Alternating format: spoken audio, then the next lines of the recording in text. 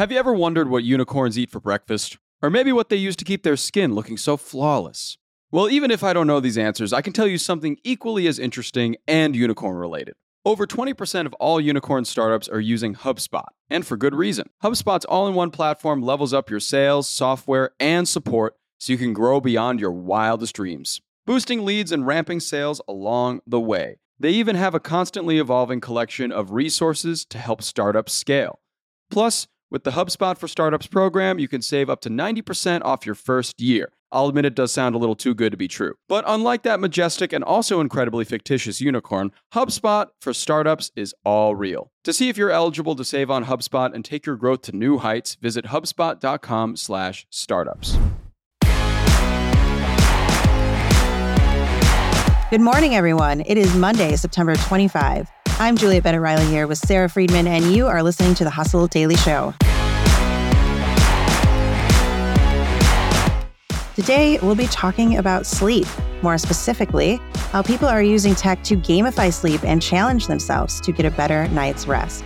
But before all that, let's cover a few other things making headlines in the world of business and tech. Amazon announced plans to start placing ads in Prime Video movies and TV shows starting in 2024. U.S. Prime members can opt to pay an extra $2.99 a month to go ad-free.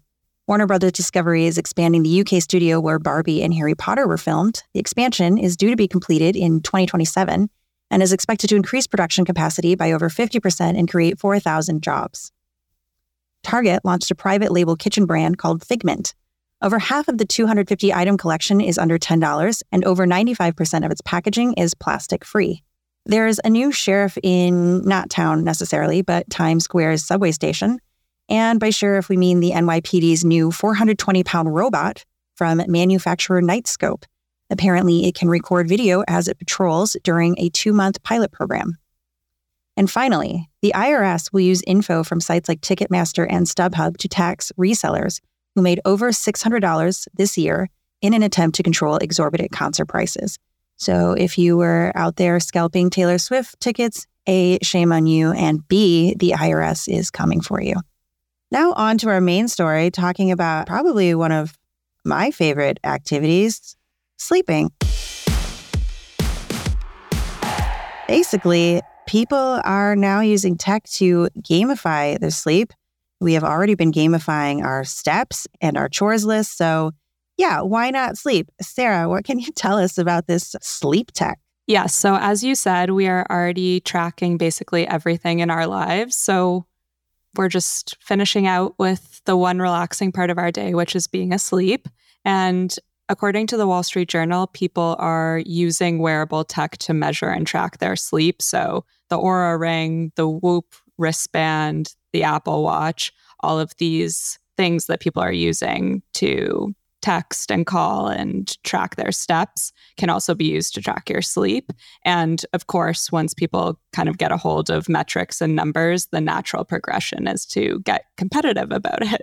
Yes, that is interesting because in what ways can people be competitive about sleep? Is it sort of like, I slept for a full 8 hours just like I'm supposed to? Or is it more like, my REM cycle was this long?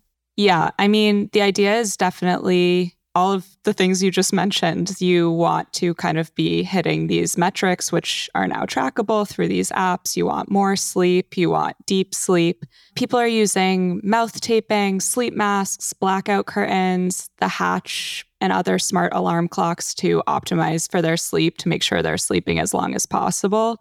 But I think the funnier part of this is that sleep is actually moving into gaming territory.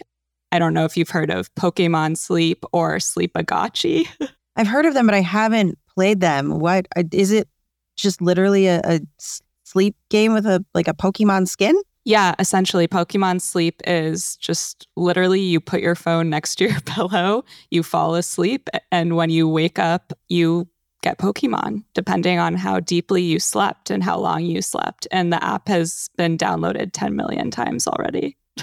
Wow. You know, I did play Pokemon Go for a little bit. So it was nice to just get out and take a walk. Like it was a great way to lure people that normally don't take walks into taking walks. So like, I guess I get it. Yeah.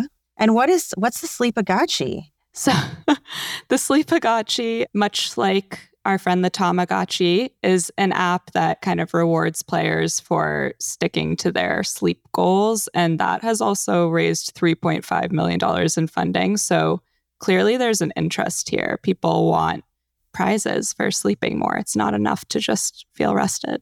Wow. Okay. I guess I kind of love this. I just saw an ad the other day that was like, I thought it was for like a Halloween attraction because it was something about vampires and zombies or whatever. And I was like, oh, is this like a new thing? So I tapped on it and it was a mobile app where it was like, no, you're running away from them. You're running away from these monsters. And we're going to track how fast and how long you're running to see if you have escaped them. I was like, oh, that's motivational, I suppose. Yeah, gamification can be powerful. I guess my question is this working though? Because I find no matter how much I want to go to sleep, if it's going to happen, it's going to happen. If it's not going to happen, I'm going to toss and turn all night. Like, is this working for people? Are they getting better sleep? Yeah, so unfortunately, it kind of seems to be having the opposite effect. Researchers have already coined the term orthosomnia, which means basically the obsessing over sleep. We all know that feeling. With each hour that ticks by, you get more and more anxious about the fact that you have to get up early the next morning. So yeah, this isn't great when it actually comes to having a good night's sleep. And I think we could have guessed that competition, screen time are not great things when it comes to actually getting some shut-eye. So we'll see where this goes. But I would guess if you genuinely want to get some rest, that an Excel spreadsheet and Pokemon might not be the answer. Well, that's a shame because I was really hoping counting Pikachu is going to help me out. That is going to do it for us today. Thank you for tuning into the Hustle Daily Show. We're a proud part of the HubSpot Podcast Network. Our editor today is Ezra Trupiano, and our executive producer is Darren Clark. We've got a lot more tech and business coverage in our newsletter, so if you are not subscribed, go get yourself signed up at thehustle.co/email, and we'll see you tomorrow.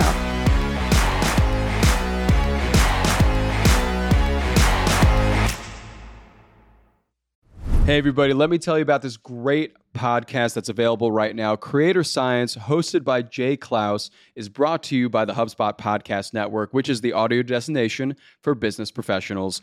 Creator Science goes behind the scenes with today's top creators. Through narrative interviews, Jay Klaus explores how creators like Tim Urban, James Clear, Tori Dunlap, and Cody Sanchez are building their audiences today. And by learning how these creators make a living with their art and creativity, Creator Science can help you gain tools and confidence to do exactly the same. I was actually listening to an episode recently where Jay had on Dr. K, who's a Harvard psychiatrist, and Dr. K helps a lot of creators with performance, burnout, and dealing with a lot of negative feedback online. It's a great hour of conversation with Dr. K, where Dr. K really breaks down what it means to be a creator today and the burnout that a lot of creators do experience and what to do when you get that burnout, because you will. And you can listen to Creator Science wherever you get your podcasts, and I definitely suggest it. Listen to Creator Science wherever you get your podcasts.